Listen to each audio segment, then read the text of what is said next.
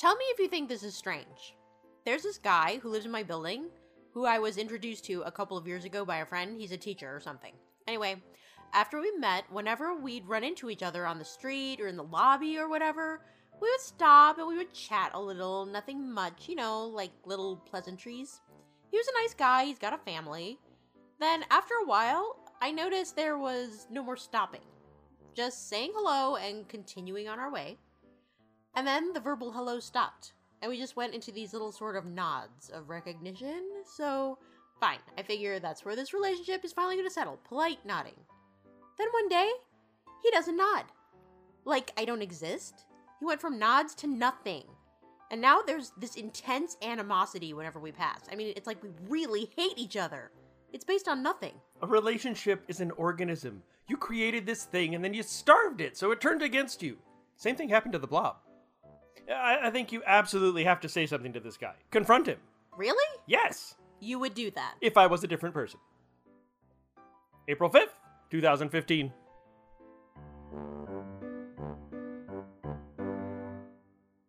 Hello and happy spring, pendulums. It's April. Happy spring? I guess it is. April. You know what? What? I just looked around and I noticed I didn't bring in my Post-it with my news. Oh. And so I should go get that because I Yeah. remember what was on it, but the other one I have to read some stuff off of and I don't have it. So I'm just going to hand you the mic. You're going to have to hold it. What? Take it. I don't. Take it. There you go. That's not I'll weird be right at back all. and you can entertain the folks What? while I'm gone. I don't This is enter. my leaving song. It isn't very long. I got allergies, do you? I'm sure this is entertaining. And I'm drinking liquids like people do. This is my returning song. Oh, thank God he's back. That's what they said. I don't know what you were talking about. I'll hear it when I You will. edit it later. Oh, You're no. gonna find what out. did you say about me? Nothing. I just told the truth. Oh, I'm sorry. Are you going to keep holding the mic? I guess it's weird. It feels like it's awkward in that way that you're like holding someone's baby, where you're like, where do I put my hands? Is this okay? That's a little different story, isn't it? Should I? Where do I support the head? Okay. Yeah. Do that. But you can't move your hand around all the time and keep I'm switching not moving hands. it. You were switching hands and stuff. It's going to pick up mic rattly Oh, noises. then I don't want this job. Here, take your baby back. Oh, now look what you did. I gotta I didn't swing do the it. See, pop filter back Yeah, around. well, Oh my God. I'm not responsible for this. What the hell's going on here? Let's get to some news. Oh, sure.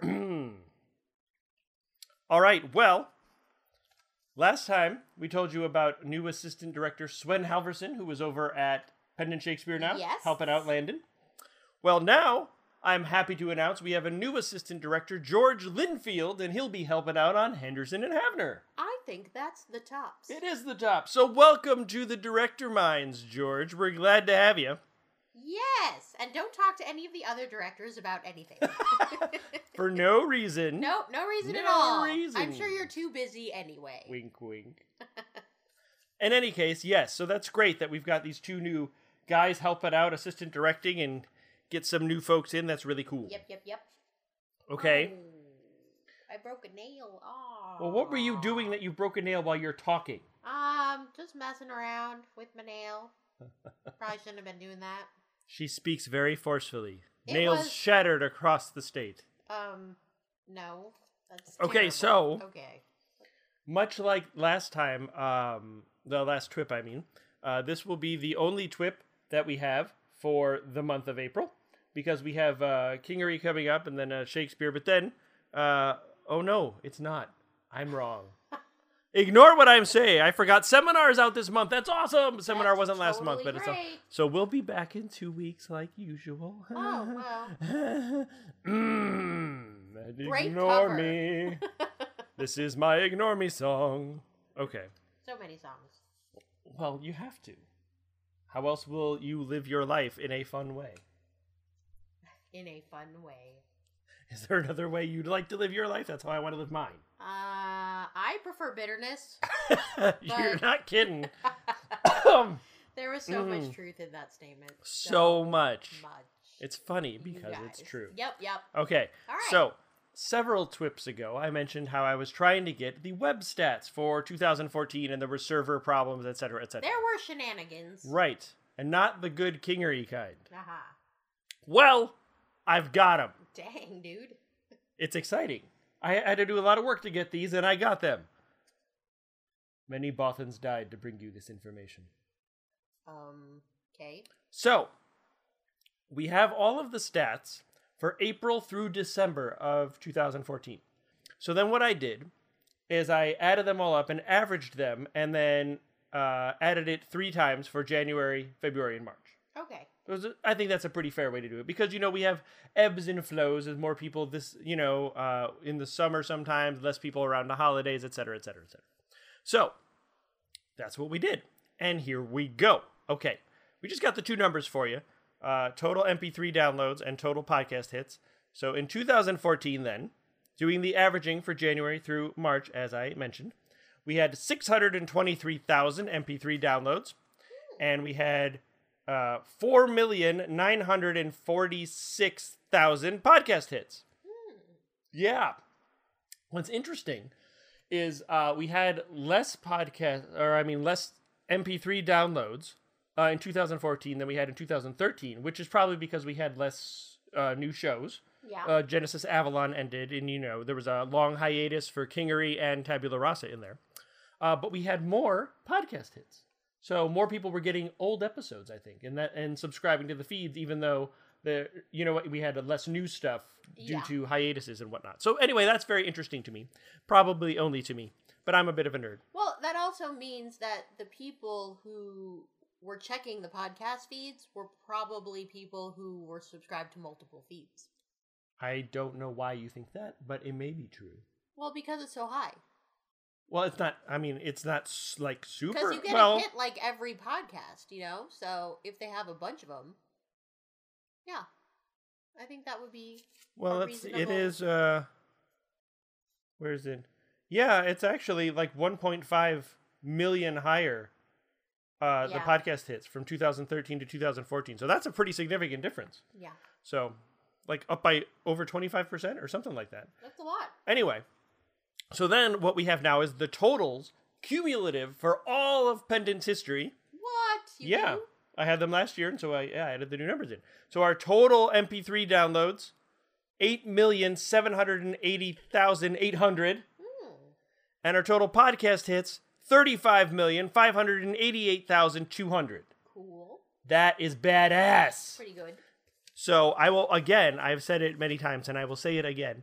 Thank you to everybody who helps us make these shows and everybody who's listened to these shows all these years. That is awesome. That's a lot of content we have served up. It's true. So, yes, that's really, really cool. Yay! Hooray! Hooray! And now we're going to go to the interview. Oh, yes, we should do that. Are you ready? Oh, yeah. For an interview? I'm ready. Oh, then let's go.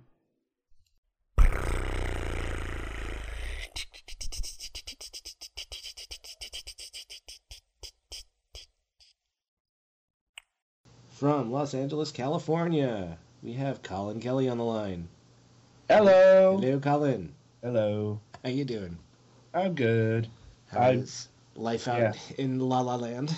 Well, there's no snow, and that is awesome because I hate snow, which is why I moved from Omaha to here. I've been to Omaha once. I'm sorry. I'm so sorry. I looked on the map for that Wild Kingdom place, couldn't find it. Wild Kingdom. Yeah, I just dated myself. Moving on. Okay. Now I have to Google this. Great. I'll be listening to it going, what is this? So, we have questions from Pendulums. Hopefully you have answers, or this becomes very short and one-sided. I have answers. I'll just make up something up if worst comes to worst. Well, we'll go with that. I'm a writer. I make things up. So, you're involved in quite a bit of Pendant stuff. Yeah, just a bit there. What is this year? Year number 8? 8? Yeesh. Yeah, it's 2015, so you tell me. It's been Yeah, 8 years. wow. So. How'd you first discover Pendant? I won a iPod in a raffle. Like, this is one of the back when iPods only played music, and this was new because it had video and it had 80 gigs. So I went online to see if there was anything I could put on there, and well, I was 14. I had no money, so I went looking for free things, and podcasts are free, and I've always kind of liked radio drama, so that's kind of how I started getting involved. Very cool. Can't remember what exactly, but I'm pretty sure the episode 7 of Dixie had come out when I started getting into things. Okay. So the skirmish at Stuttgart, I believe. It's an excellent show to get started in. Oh yeah. And you listened for a while, and then you joined the Yahoo mailing group and annoyed everyone on there for a long time. And when did you start working on Pendant shows? Well, I believe I sent Jeffrey a pitch when I was 15 that was terrible and completely awful, and of course it was ignored. So by the time I actually got my foot in the door, actually happened to be through the directing class. I think it was 16 when I first started for that, at which point I was told you had to be 18 to be a director, so we waited around till then, and I wound up being in the same directing class as a Miss Anna Rodriguez. So, which is funny because I had no recollection of that. You know, like 3 years later when we were talking, and she's like, "Yeah, we were in the same class." I was like, "What?" And then a lot of stuff happened because I was graduating high school and stuff.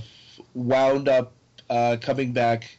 I forget the initial impetus, but I wound up becoming the director on Seminar, which was interesting because I believe I started off directing in Audacity and never direct anything in Audacity, guys. Adobe Audition or Pro Tools, something finer is available. Is that the first show you worked on? Yeah, started with Seminar 42, 43. The one with No Place Like Home stars Lynn Cullen and Jason R. Wallace. You know what? I really should be looking this stuff up so I don't sound like an idiot when I talk things off the top of my head. Did that. I think I sent a pitch in for a show that's still in production that summer or later. Mm-hmm. And then I think a year went by, still revising the show. Took over Seminar when Bernadette stepped down by basically begging. Went to Shakespeare after Paul kind of took over. Went to Shakespeare, got that started. Sorry, this is really boring. Went to Seminar, started writing Seminar. Then I think the next thing that happened after Shakespeare is I kind of started to get burnt down on directing, so landed into things, and from there I think took a break from things and focused on writing. Started writing this little show. It started off as a writing exercise where I wrote like a page a day and showed it to my girlfriend, and after a while I had like 150 episodes and no clue what to call this thing, and eventually it was clear that if I wanted to get this produced, the best way to do that was Pendant, and thus Quick Audio came here. Cool. Well, we'll get into Quick Audio. I think we're caught up because I direct that and I write that. Oh, and then I got asked to be editor on Kingery, which is nice. So, is that everything? Yeah, that's everything. So, yeah, you've gotten around. And you're also now dramaturge for Shakespeare. Oh, yeah. So, of the characters that you've played on Pendant... Oh, wow. Which one has been your favorite? Well... Don't remember. Oh, I know. I know. It's pretty simple when you think about it. And it was a blast to be a villain. Because I'm never the villain. Because I never sound like this. The demon on the line, Jordan. Yes. I was going to let you say it. Nah, I think I'll stop torturing people by freaking them out. Apparently that's one thing I think everyone was like, Colin, you're scary. I'm like, okay. I don't mean to be. So, actually won a Pindy for that. Yes, so. You did. You won a Pindy for playing a demon. So this was a question that was submitted, and I'm going to paraphrase a little bit here. You won a Pendy Award for playing a demon, and now you're playing somewhat, well, depending on your point of view, I suppose. Mm-hmm. So I guess some would consider the character somewhat of a jerk. Ooh, Michael? Please say this is Michael. Is there something you're not telling us?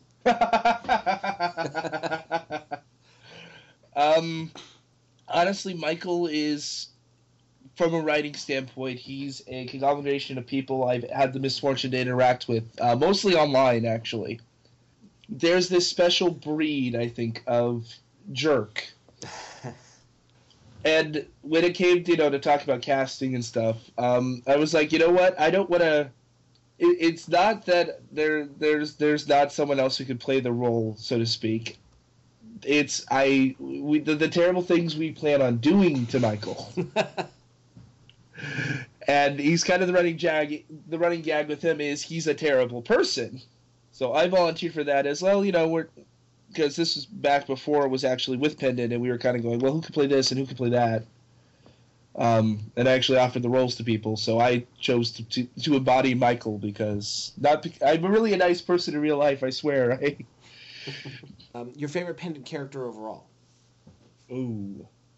Well, I'm gonna just limit myself to not something I actually made. Okay. You know what? I'm probably gonna go with Terry on Once Upon a Time in Vegas. Ooh. But that's the thing is, I'm sitting here in my head and I'm going, but there's also this person and this person and this person. So, I could talk about Cat Pride or Kristen Bays and, wait, all these are ladies. Okay, thank you, Teenage Colin. Shut up. So why Terry? Just the quirky sense of humor, and I think her background actually is, I don't want to say reminiscent, but it's reflected some things in my own life. And everyone should listen to Once Upon a Time in Vegas because it's awesome. It is. When Shakespeare was on hiatus, you and Kat pretty much brought the show back. Am I remembering that correctly? Yeah, I kind of went down with... I was originally supposed to be taking over the Kingery, and then Jared Page wound up taking over the Kingery. And they're like, well, so what do you want to do, Colin? And I'm like, well, at this point in time, I think it'd be great to put on a production of Macbeth. All right. Is that your favorite Shakespeare play? Honestly, my favorite Shakespeare play is probably going to be either... No, it's Julius Caesar. It has to be Julius Caesar. It is just because of the way the characters are framed and the dramatic irony and just the hidden depths between everyone in that play are just so beautiful. It's like a gem of a play. So the take on it that we're doing is kind of a World War II era. I thought a bit later, actually, more like a Korean War, honestly. Maybe that's the MASH talking. Maybe. I've seen a lot of MASH. Well, when you had the Mussolini speech at the beginning, that kind of said World War II to me. Right, that was one of the stylings of Landon, but I think a lot of... I think I might mention in past time that a lot of the... I don't want to say inspiration, but the way to make it relevant, because that's the one thing that I think with Shakespeare plays is it's interesting how something that is written so long ago can reflect our current day, but just the time of tyrants, so to speak. And I almost feel like the biggest question to ask is there anything you would not do for your country? This patriotic moment has been brought to you by Colin Kelly. And this is a question that was submitted. I've made no secret that I have a hard time with Shakespeare and all that, but I do know there's a lot of it out there. So this question is submitted in, what will Pendant Shakespeare do when it runs out of plays and sonnets? So in 2038... Yeah, that's actually accurate, 2038. Since there's enough material for 15 years, and by then I think we'll hopefully have come up with a plan. Which is kind of scary when you think about it. Yeah, so we did all of Shakespeare. What? All of Shakespeare. Yeah, we did it. Whoa. Is there a particular play that you really, really, really want to do that you haven't done yet? All right, spoilers. Coming up next, after Comedy of Errors, we should be launching into the Henriade, which if you're not familiar, is Game of Thrones is based on the War of the Roses. In fact, there's a lot of comparisons between the two. And the Henriette is all about the War of the Roses. And I don't think we've Len and I have sat down and talked about it yet, but I would like to do it in the traditional setting. I think we're going to also include Merry Wives of Windsor as well. So we're going to be going back into the medieval days, and yeah, it's going to be epic. It's really going to be epic. Pepper some stuff in the middle. Yeah, well, we're going to have to. No, I think it's funny that Jeffries finally realized after Comedy America comes around that he's like, wait a minute, Shakespeare hasn't had a break in 3 years. You're going to take a month off, okay? Yeah, because usually the break between plays has been the sonnets. Yeah, the sonnets. Those are my favorite things to mix. Yeah? You got music? You're good. No lightsaber battles or, engine sound effects. I think I'm particularly proud of the fight. Is it Act 3? I think it's Act 3 of Othello, just because of how that played out. As far as someone who loves lightsabers growing up and knows actually stage combat, getting to play that out and not in a generic, it's a lightsaber battle. As in, nope, and now he's doing this and now he's doing that. That took forever to choreograph. And no one noticed, I'm sure. It sounded good. Oh, yay. No, that's one thing I think about good directing is you can tell when it's great directing, but the most insidious directing is the stuff you barely notice. I think Anna does that a lot on Tabula Rasa, to be honest. When I was talking to Kat about when she assistant directed on Tabula Rasa, what you said just made me think of this. The cane that Jane uses, and that she had to remember to put the cane in. And it's like subtleties that, you might not even recognize on a conscious level. Oh, yeah. And you and Anna and Vincent and Kat and all the directors, you're always on these things, and that's one of the things that I think makes Pendant's productions just so awesome. Indeed, and I think we kind of take the approach of a TV or film aspect to our productions because it makes things a bit more personable. And in creating soundscapes with every bit of realism that we can put into it, it immerses you more fully. So I know Anna does little things like I remember at one point there was an EMT just talking and he was doodling on a piece of paper or reading a book, and just little things that aren't in the script or you wouldn't really think of, but she's really good at just coming up with those and just putting them into the scene itself. So that's actually, I'm striving to be like my girlfriend in that regard. Like, ooh, that's awesome. How do you do that? So let's switch gears and talk about Seminar, since we brought that up a little while ago. Oh, yes. By the way, Seminar means more scripts. Get writing. You. Yes. With the face. That's right. You? Yes. The headphones? Yeah. Not you, because you're not wearing headphones. You with the headphones. Write a script. Send it in. So, Seminar's gone in some very interesting directions over the years. Somebody asked the question, how long do you think we can keep it going? Because won't it have to end eventually? Students move on. Of course, students always move on, but as you notice, the classrooms have evolved over the seasons, and the big question becomes, so once they move on, what then? Well, there's a lot of students. There is so many students. I think when Jack and I were sitting down and going, well, how many are there? We said there's at least, we could easily picture there be 258 students, if not over 1,000. Did you say 258? Yeah. That's a very specific number. We were talking about some things. It might not be true. That's the one beauty of non-canon information, is if we need it to be larger, it'll be larger.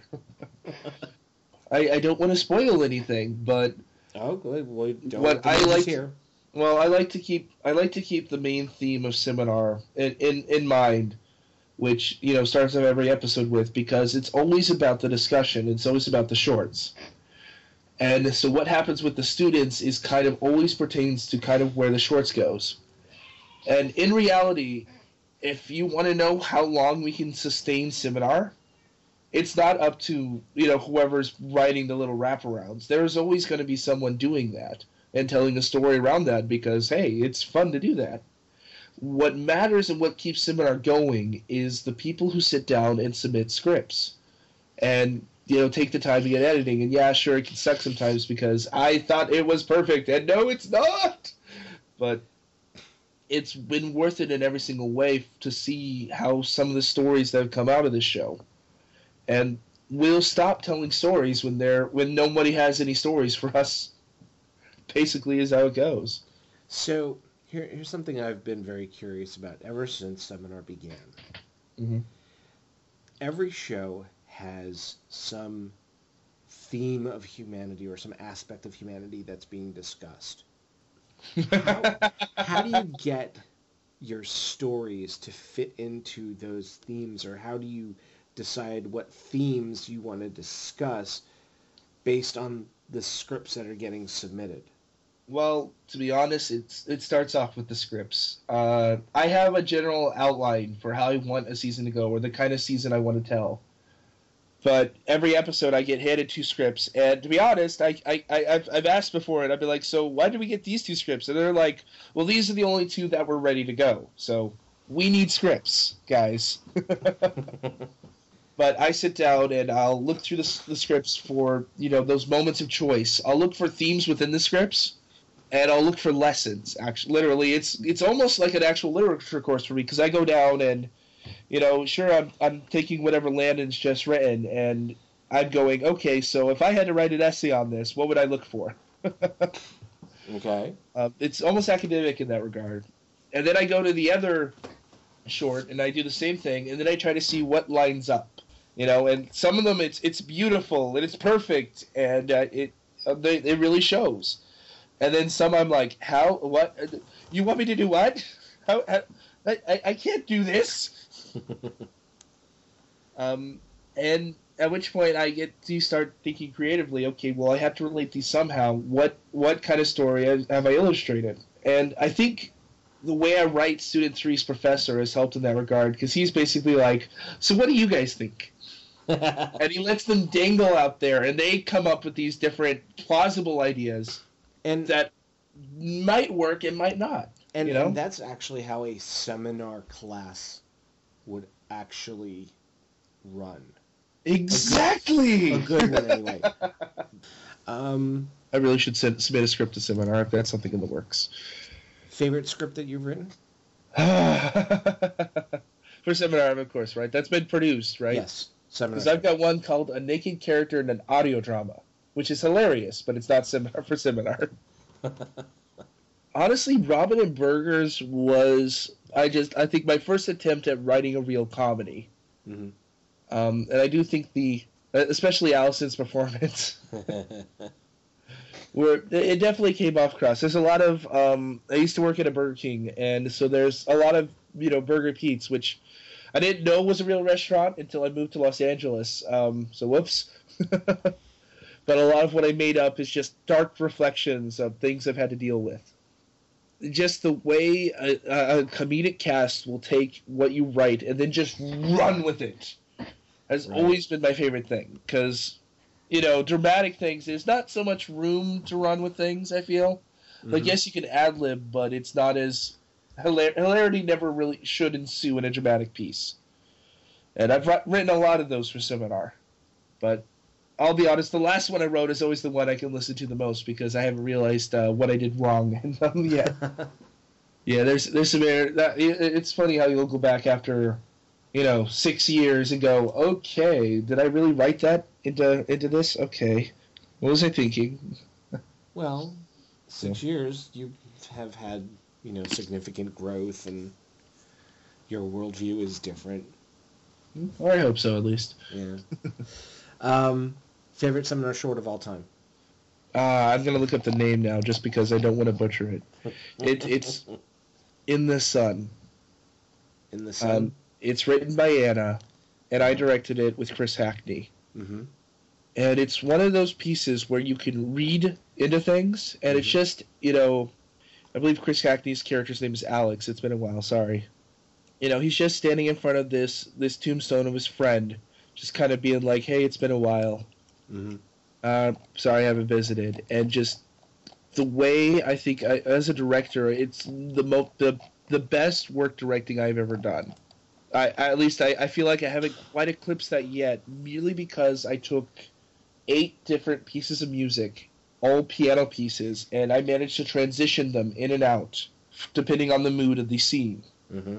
And that music is the hardest thing for directing, which is why Quick Audio has none. But the way that played out, I am very, very proud of. Cool. So, that's episode 44. And that's one that Anna wrote? Yes. So, well, she should write more. Anna, come on. Write more. So is that your favorite of hers? I think that's really the only real thing she's written for Seminar, outside of that I truly just fell head over heels with. Okay. So someone has asked your favorite Seminar, another favorite Seminar short question, specifically around specific writers like Jack and Anna, and Landon and Perry. Guys, it's hard enough to pick favorites. And then I say the wrong thing, and they're like, really? You like this? Come on, Colin. What are you doing? So let us suffice to say, we have some very good writers that have submitted stuff. Yes. Actually, it's always... what's nice now, I think, is when I get the scripts ahead of time, and I'm like, ooh, new writer. So I think the latest one is Kristen Mass, I believe. She's in 64 and 65. She's done some bits in Julius Caesar. I don't remember what else, or don't know of what else. So she's got some pretty cool stuff coming up. Awesome. So, can you talk about the rappers and the direction? And can we expect to hear Student 97 tap dance? Can we expect... Oh, really? You want to do that, because... that is a question here. That is a question. Sent in. A pendulum would like to hear Student 97 tap dance. You know what? Wait, that might have to be something I coordinate with Vincent, because if I just write it in, Vincent's going to be like, Colin, what are you doing? And I think right now what I'm probably going to be honest is I think where we might stop focusing as hard on Student 3, which I'm sure Seth might be like, yay, I'm done with this guy again. But honestly, I've always seen kind of the next in line to be a protagonistic figure will be Student 4. And I haven't told Kat that yet. So I feel like I've been leading up to it, or I will be leading up to it. What episode came out? I don't want to spoil. Oh, 61 just came out. Okay. Yes. So things will be happening in the future with Student 4, and she's been asking some very interesting questions, like really thought. Her character's really diving deep. Well, and I always thought Student 4 is the most interesting of my new batch of students. Like, I wanted some of the original students, and I wanted new ones, but Student 4's journey has included failing. And from what I saw of her personality in Season 2 and in Season 1, she's very neurotic, so to speak. And when you fail someone who is like that, it kind of changes their worldview. It really affects them. And I'd like to think that off camera she's kind of had a bit of depression. At least that's where I've approached it in my writing. I don't know what Kat's perspective on Student 4 was last time because of that. But as time goes on, I feel she's beginning to discover that, she isn't satisfied. And that drives her to discover more. That's what's in store, I think, is we're going to have a lot more Kat. Oh no, Kat! More Kat. Whatever shall we do? Well, that won't suck. Oh no. Now the fun thing is, recasting the instructor has always been the AI, I should say, has always been something that's part of the show but I'm trying to think of a creative way, just because of the way the show is turning. We're getting more professors. Right. With Student 3 should be the first of many, hopefully. But still trying to keep that artificial intelligence, which I like to have it as someone who's not part of the directors, kind of be that character. There's something in store for the AI too, which I can't talk about until it happens. Mm. So let's talk about you in Tabula Rasa. George Pickett, Richmond Times Dispatch. No, that wasn't the right voice. It's been so long. Did you have an approach to playing him? Honestly, he's the one I'm like, Jack, you should write him into a flashback. And he's like, oh, eventually, maybe, hopefully. I'm like, it's season 3. Yeah, we're running out of season time. 3, write me in. We're running out of time, Jack. I've had 2 lines since, the first part of season 1. Come on. I just remember about George Pickett, or Io as his given name is, I should say. Or is it the other way around? Anyways, Io just he was meant to be, I always felt like kind of the face of the cell, so to speak, if we're to use it to reference the A-Team. He's the one he was the actor, he's the one who's putting on the disguises and slipping in and out where he's needed. And I think one of the beautiful things about the pilot, which there's some spoilers, is you and Jack have the full press conference, but he just kind of walks in, and I think his only purpose there is to make sure his mission is done. And when he fails in that, he kind of has to pay the price in a most dramatic way possible. I don't want to spoil anything, but it was not his decision to die, so to speak. And plus, I got to quote Shakespeare lines, which is always fun. See how we tied all together? Come first, look early. Yay!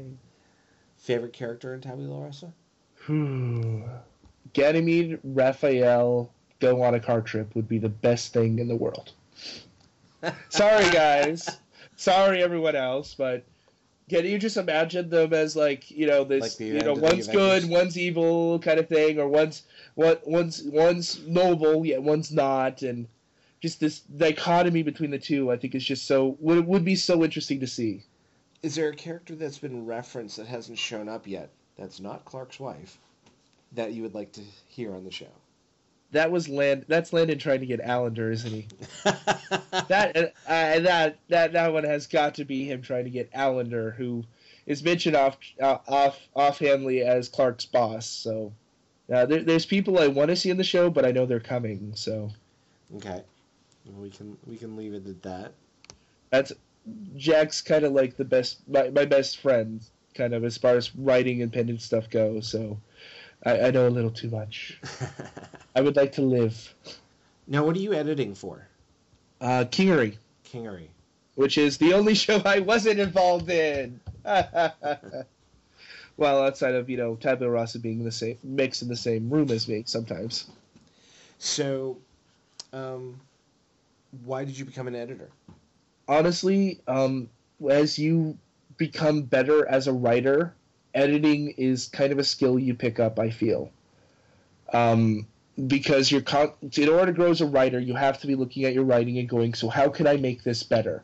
And if you think, I always found if you think it's perfect, it's probably not. And I guess I've hit a point where in my search and quest to be the best I can at writing, Jeffrey said, you know what, we need a new editor on Kingery. Can you take over? So that's kind of how I think I was assimilated. So my suggestion, if you want to be an editor, is write really good scripts for Seminar first, and then write some really good stuff for Pendant. And I think I'm the only other editor.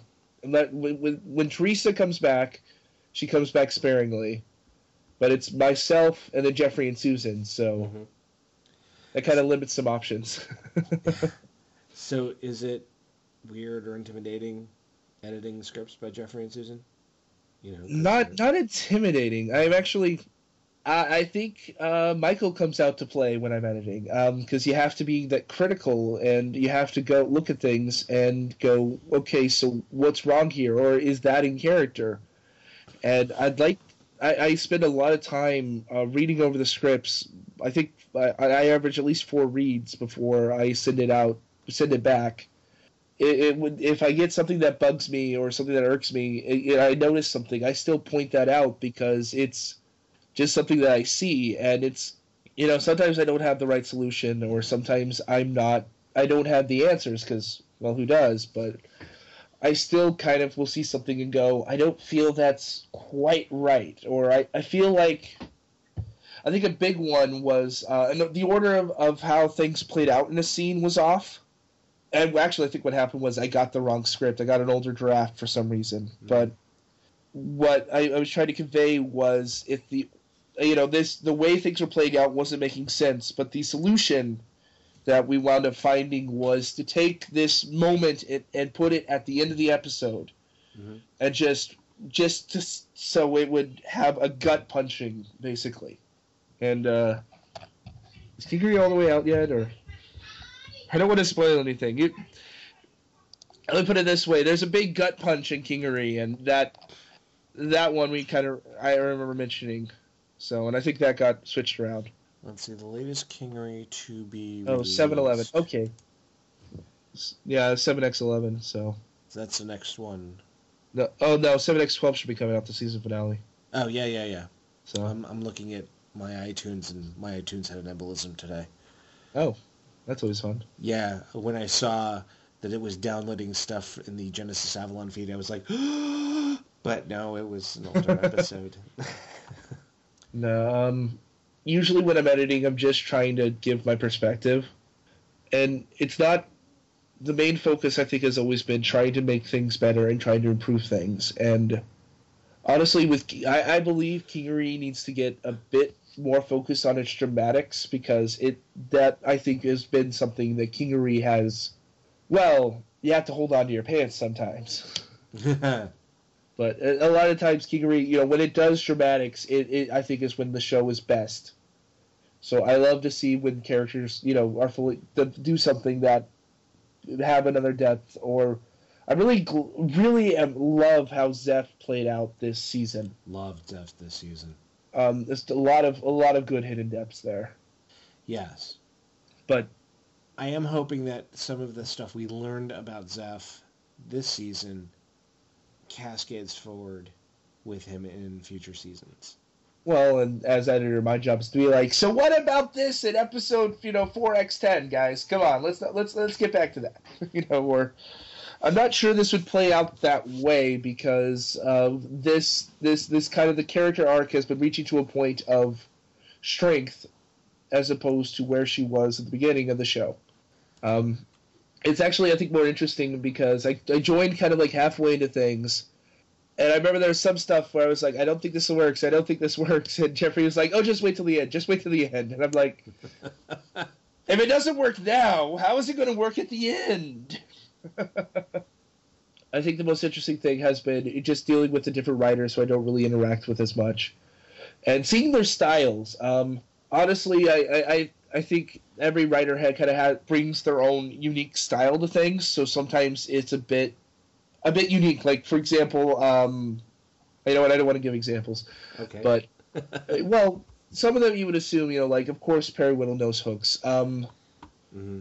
Actually, Pete's scripts have a lot of color to them, not like in a expletive kind of sense, but there's so much. It's always interesting. I think the scripts I got from him, so a lot of running gags and brick jokes too. So, okay. I think. Well, then I love the way sometimes. Renee gets into the character sometimes. That's another good thing. And then, of course, I wound up not being able to edit Cat's script, but I'm really excited that Cat's part of the table now. Yeah. Jeffrey and Susan. Am I forgetting anyone? I feel like I'd be a bad editor if I went like, add this person, but then forgot about this one. So, let's move on to your new baby. And let's see, we just had episode 16 released, so we're done with the second month. Yes. So Quick audio. indeed. Which I'm like, here's the thing: the first 2 months are more like the show finding its place. I mean, it's only 16 minutes of audio, and that's barely even a full pilot. In fact, I would probably say the real show probably doesn't start till halfway within the third month. I think episode 24 maybe. So, and that's when we start getting into more of what the show is going to be a lot about, which is a lot of nerdy references and a lot of, honestly, I think, that's one thing I kind of irks me is, I know Jeffrey describes Quick Audio as a comedy, but it's never been my intent to write something that is intentionally comedic. It's always been something that had good character. Mm-hmm. And, the characters happen to be hilarious. But the show works best, I've always found, when that humor flows from the characters and who they are. And right now, you get a glimpse at some of the dramatics, but there's some stuff that's coming up in, a year and a half that you're not going to hear for forever, but I know about. So how long will it run, do you think? I have no idea, honestly. The idea is it's a webcomic, so it's kind of like as long as it needs to. Mm-hmm. Eventually, I'm sure we'll find a point where it's like, okay, you know what? I think this is good here, but we'll see, honestly, how it goes. I know I'm trying. I've got scripts written for at least 2 years worth, especially now that originally it was meant to be 12 episodes a month, not 8. Mm-hmm. So it would have been Monday, Wednesday, Friday, but Jeffrey was like, that you're already blowing up our release schedule. So, I'm like, but it'd be awesome to have more stories. So let's see, 8 episodes every 4 weeks. So on months that have a fifth week, is that going to be your hiatus week? I guess basically, yeah. Okay. So Jeffrey wants me to take a hiatus, but we'll see how that goes. I don't like taking hiatuses. Like, sure, I'll take vacations, but the main thing I feel is that it'd have to come after a story point, like say a time jump or a season end point.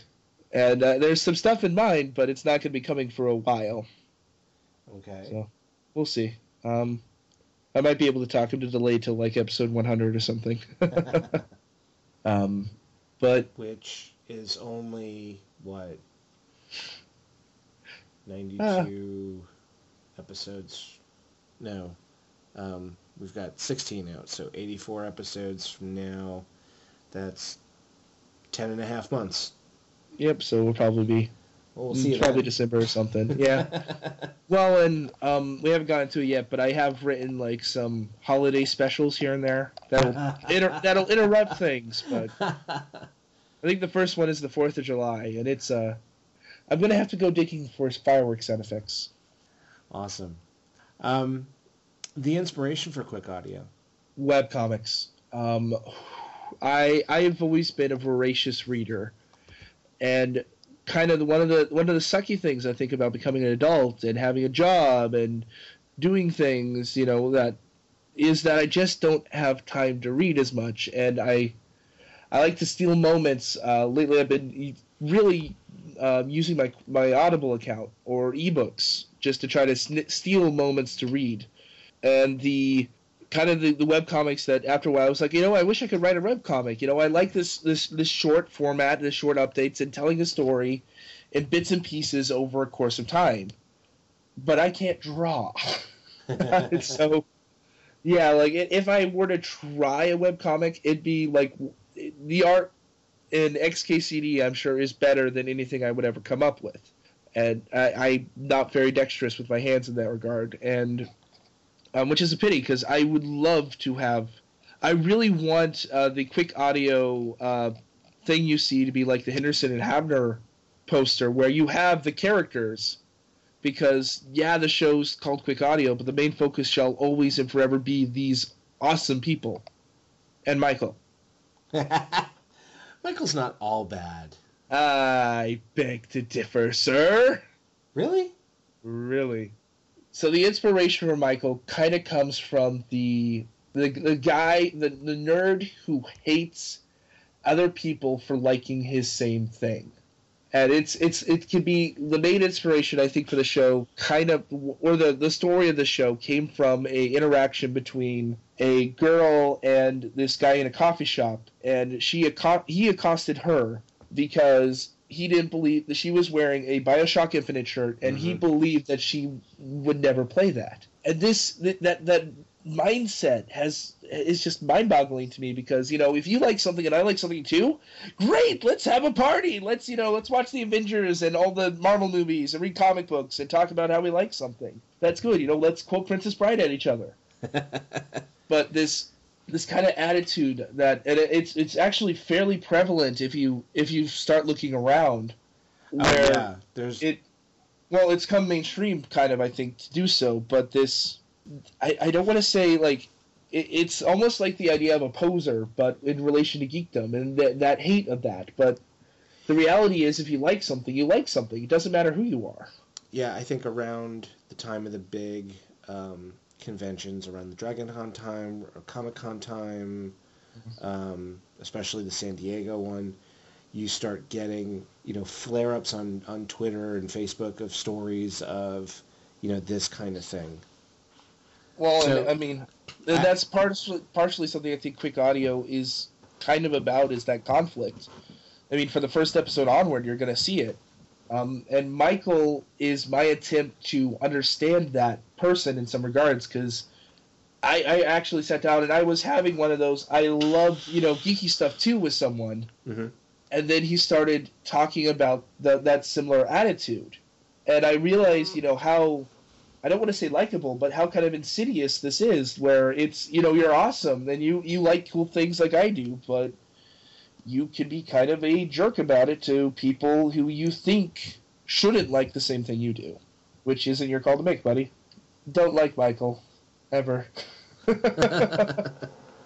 Well, through episode 16, I won't comment on what I've previewed, but at least through episode 16, yes, he gets into it with Sarah, but I didn't see him painted like not as bad as the people you hear about online in the stories. True, and I think part of that is also you're interacting with Michael in real life, not online. It's been kind of documented. Once the wall of anonymity goes up, people kind of act differently, and yeah, I'm pretty sure Michael's the one playing League of Legends and, calling people really, really mean things. Actually, I think there's a script in the future that will have him playing League of Legends and doing that.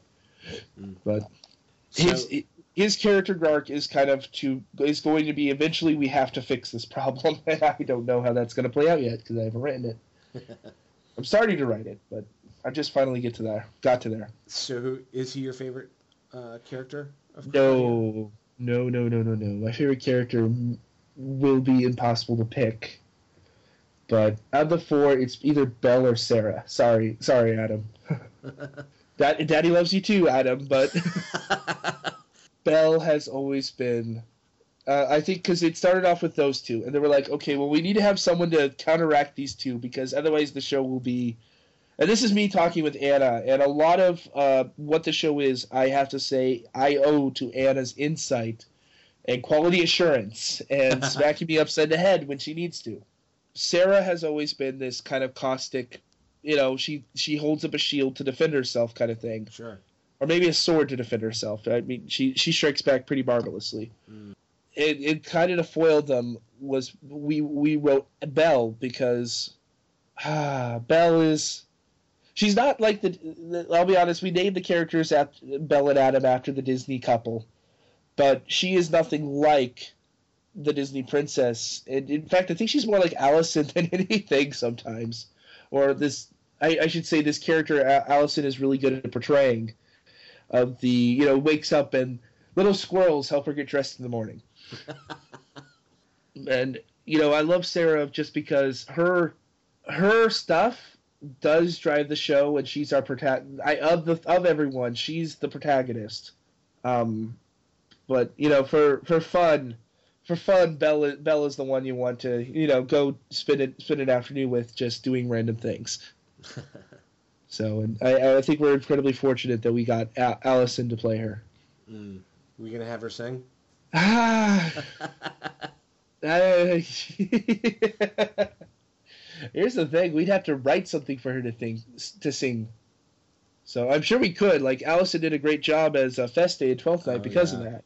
Mm-hmm. I don't know. Maybe we should talk to Vincent about that. But that'll be our musical episode. We're just gonna have Allison or Belle sing for some reason. It's only a minute long. I'm sure we can do that. Any chance of a cameo from the robot from Dixie to go along with the other robot? That honestly, Robotlers. This show's meant to take place. I'd say it's meant to take place about a month or two in the future. So, a month or two in the future. Okay. Yeah, which is interesting in some regards because they have Winds of Winter and we do not. And things like that. But and it's also because I write ahead, so I try to predict what's going to happen before it does, which never happens. But there is going to be a Dixie cameo coming up. I think in like the 10th month, but I haven't approached the actor about it, and it's not going to be a straight up cameo. It's more like this character is going to be a reference to him. I see. Oh, him! I gave away something, didn't I? Yes, gender. Ooh, now that narrows it down. Actually, with Dixie, we eliminated half. Like I want to say 2/3 of the cast right there. I think, as far as pendant references go, we're probably going to try to keep those on the down low. Mm-hmm. Maybe one here and there. I think one thing I need to stop doing is writing characters into my show. Like poor Rochelle Hagar and Dave Morgan are like they're technically I think the closest thing to an ongoing supporting cast we have. But I swear sometimes it's like, Ed, you get one line this month. Yay! Thank you. Don't hurt me. And then they knock it out of the park. I really need to find. I think I have in mind a storyline for them, but I really need to focus on them more. So, will you ever take it longer? Like, go 2 minutes? Now, let's not get crazy. Actually, we were joking about, or at least I was joking with Anna about, I don't know if she was joking, doing a super extra long episode of 2 minutes for the 100th episode. There you go. We gonna do 2 pages. Oh yeah. But no, we might, and if we do it, it's not gonna be part of the regular show. If I could try to sit down and write like a sitcom episode maybe, but I'd probably need the impetus and something to drive it for 20 minutes. And it probably still would be like, at the bottom of every page, everyone it kind of jumps to a different track or something. I don't know. I could probably find a good nerd reference. Maybe they go to a con or something. There you go. Or, Allison and Jack can just fly to Los Angeles again, and we'll just sit in a room and talk in character and see what happens. And record it and see what happens. There you go. Yeah. I don't know. We'll call it The Gang Goes to Dinner or something. All right, some bullet questions for you. Favorite movie? Oh, boy. You guys make this hard on me. Why? Wrath of Khan, maybe. Just because of the writing. Especially when you realize how brilliant they pulled off everything they did, since the fact that the two actors for Khan and Kirk never were able to be in the same soundstage at the same time. And just the way they worked around it, I think, was beautifully done. So you're saying they could have been pendulums? Maybe, yeah. Or maybe, it's more like The Despicable Me, where I do everything by myself with the director, and then you do everything by yourself with the director, and now we have an awesome movie. Also, maybe the audacity to kill off Spock, I think, is something that has always been one of the most poignant memories. Yeah. And I wish Star Trek Into Darkness had actually committed to killing off Kirk, because that would have, spoiler, that would have completely just shaken the entire. Just imagine the reaction that everyone would have had if you had killed off Kirk. Yeah, I think the internet would have blown up. Exactly. Favorite book? I've always been a big fan of Whale Talk by Chris Crutcher. Okay. Which, going through high school, I read a lot of coming-of-age stories, and I think that's one of my favorites. It's about basically the only black guy in Montana, in a primarily white Montana school, assembling a team of outcasts and losers and people who don't primarily fit the idea of jock, and getting them all letter jackets. To which point everyone loses their mind, and there's a scene. It's either the second to last or last chapter that whenever I get to it, I start bawling like a baby. So it's definitely worth checking out. If worse comes to worse, I honestly could see it being an amazing TV show, or if we can get the rights of audio drama. But yeah. Favorite food? Ooh, I'm a burgers and fries kind of guy, though. Burritos and quesadillas lately are my mainstay. Alrighty. Is there anything you'd like to promote that we haven't talked about? I know we haven't talked about Project Downfall, which was asked about, but I think we need to save that for another time, unless you want to talk about it now. Project Downfall has the misfortune of both Jeffrey and I being incredibly busy. So what happened is, I write a script, I send in the entirety. It's kind of like a screenplay at this point, where I write the full 90 pages or however long it winds up being, and I send it to Jeffrey, and Jeffrey 4 months later gets me up edits, and I think right now the shoe's on my foot, so I need to sit down, and I think I'm 3/4 of the way through it now, but hopefully that'll be coming new. That should be coming to you soon, and it's definitely going to be something. It's a departure from anything I've written on Seminar, Quick Audio. It's interesting. It's high fantasy, so I should mention. It's interesting also how people have these conceptions of high fantasy, and sometimes they're like, it doesn't sound like high fantasy, and I'm like, so you want them to talk like I was actually noticing this day. You want them to talk like Klingons and Vulcans because you don't want to use contractions. And you want to talk like Shakespeare. And I'm like, I just want to tell a story. Can I tell my story? I'd rather focus on telling things in character, I think, than adhering to a genre voice. So, I mean, Doth Your Mother, Knows You Wear Your Drapes is interesting. But I'm also, I think, outside of Pendant, the only real thing I do is the Audioverse Awards, which I somehow became chairperson of last year. Oh. And that's more me. I'm someone who loves audio drama, and I try to experience a lot of it. I wish I had time for more. Luckily I have a commute now, so basically my iTunes and phone are usually on for that. There's not something you hear somebody say all that often. Thankfully, I have a commute now. Well, in Omaha, if you need to get someplace and it's more than 20 minutes. But at home, there's too many distractions. But when you're driving, it's nice to have something to listen to. Mm-hmm. Which is why I think a Quick Audio is short. So you can listen to it anytime. Anytime. It's a minute. Just right. A minute. We promise not to take up too much time. I think it should be the tagline. But with the Audioverse Awards, it's just a chance to sit down and go, so there's all this stuff that everyone has created. And in the past year alone, I'm gonna be like, I'm sure every year I'm always blown away by something, or I discover something new. I think the major thing was the Table Round, which I hadn't really checked out before. I think the year before it actually was Blue Sky, though I don't, by Daniel Whitelaw and Mad Geek Productions. Mm. I really need to catch up on because things have been happening, and that's one I think if you like Tabula Rasa you might enjoy.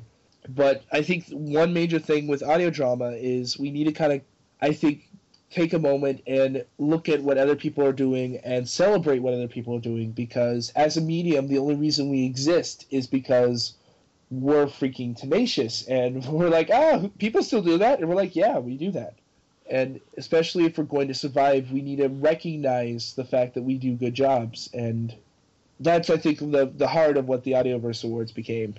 So originally I think it was just mostly, can we have an alternative for our award show, and it kind of grew from there. So definitely check that out. There's some interesting things, and the winners have been worth every your time. I've felt, and even those that don't win or make it to finalists, or even not have, there's something you can find always. I'd say, if you look hard enough, and it also serves as a bastion to let people know, hey, So this is what other people are doing, because sometimes you have to hunt. Okay. Can people find you online? I'm not really as active on social media as I can, but if you send me a Facebook request, Colin J. Kelly, and say you're from Pendant, I'm usually like, okay, well, you might be cool then. On Twitter, I'm at Crazy Colin Kelly, and that's also my Tumblr, though I should post on Tumblr one day, eventually, as opposed to just looking at the funny GIFs or reading about Dragon Age. You can always email me at colin@pendantaudio.com. I will try to get back to you. Lately, it never rains, but it pours as far as emails go. I think I'm on Vocal Loco as well as at Radar Forest, and my Xbox Live gamer tag is the same thing.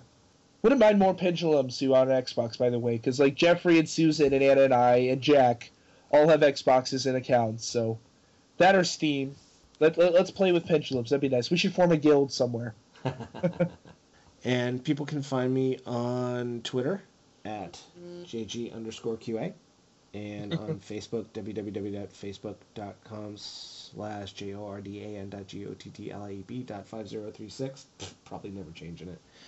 And You should change it to like something memorable, like Find Jordan Here or something like that. there you go. Colin, thank you so much. Yeah, it's nice to be back in here. It's been a while since I've sat in this chair, or in your chair, actually.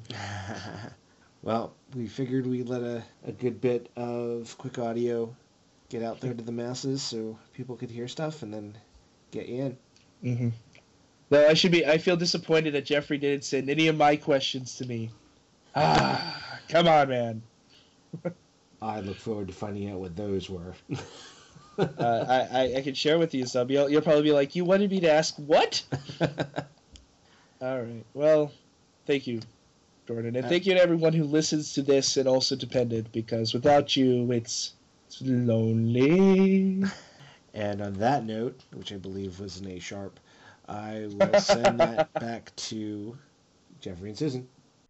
It's over. It's over. It's over. Just the interview is over. Coming out Wednesday, April 8th. It's the season finale of The Kingery, Season 7. Woo! Come on. Keep moving.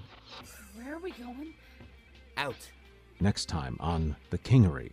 Do you see? Is it not glorious? Even now, your clone army overwhelms the Arkels and Shimizus. With the 88G police as a fail-safe, victory is ours. How can you be sure? Because I have control. I always have. And that is all you need to win. Emily ordered us to break through the Arkel ranks. She wants us to cut a path through to the Shimizus. I just never thought I'd see the day. You and me here, like this. Well, it pains me to say it, but you were right. Everyone does have a price. The Wassans found ours. There's no turning back from something like this. I don't know if we're going to live through this. Okay, you have to go right now. Take your troops, find my man Kalog back with the Marines. He will protect you. Go. You would do that for me? I told you, I'm changing the rules. Only at pendantaudio.com. Let's get out of here.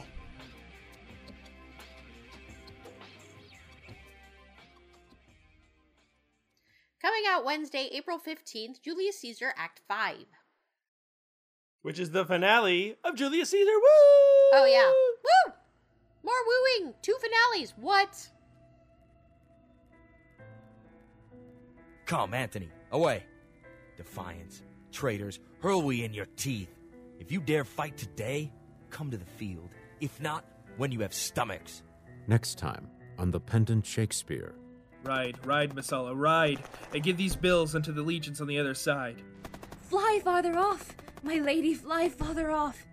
Antonia's in your tents, my lord, fly. Therefore, noble Cassius, fly far off. Yet, countrymen, oh yet hold up your heads. Caesar, thou art revenged, even with the sword that killed thee. In your bad strokes, Brutus, you give good words. Witness the hole you made in Caesar's heart, crying, "Long live, hail Caesar!" The Battle of Philippi heats up when the fifth and final act of Julius Caesar premieres on April 15th, 2015. O Julius Caesar, thou art mighty yet.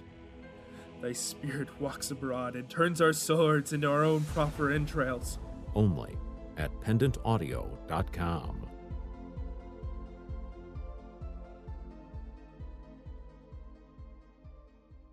And also out on Monday and Friday, quick audio episodes for your listening pleasure.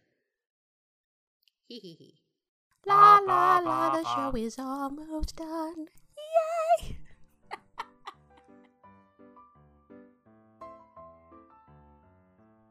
And that brings us to the conclusion of our TWIP programming. Okay. Oh my god, I forgot to put ice cream on the grocery list. What? Yeah. Why? I need ice cream. We're almost done recording. You could have told me this afterwards. I just needed to tell you right now. What? It's important. Okay. I was just gonna mouth trumpet the national anthem. What? Because I said our TWIP program was reached a close. Remember like old TVs when it would be done and it would just... I couldn't possibly remember that. I'm far too young. It didn't really do that. Yeah, they did with a flag. And then it would go off the air, boop, with the little color bars. Okay. Don't you know anything? I'm too young. Yeah, okay. Yes, no, what am I saying? Be sure. That's the one! Be sure to stop by the website at pendantaudio.com, the Yahoo group at groups.yahoo.com/group/pendant, the Facebook page at facebook.com/pendantaudio, the Twitter feed at twitter.com/pendantweb, and the Tumblr at pendantaudio.tumblr.com. This is what happens when we haven't done a TWIP in a month. We will see you back here in 2 weeks. You sure? Yes! This is Susan Bridges. And Jeffrey Bridges, who thanks you for listening. Tell me what you said while I was gone. What did you say about me? You told them all my secrets, didn't you? Come on. Yeah, but I forgot. What? I don't know what I said. You don't know what you said? No. I'm gonna find what you said. Okay. I'm gonna write it on a post-it and I'm gonna smack it on your head while you're sleeping.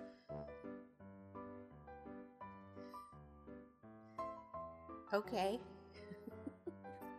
Just get me some ice cream and it'll be fine.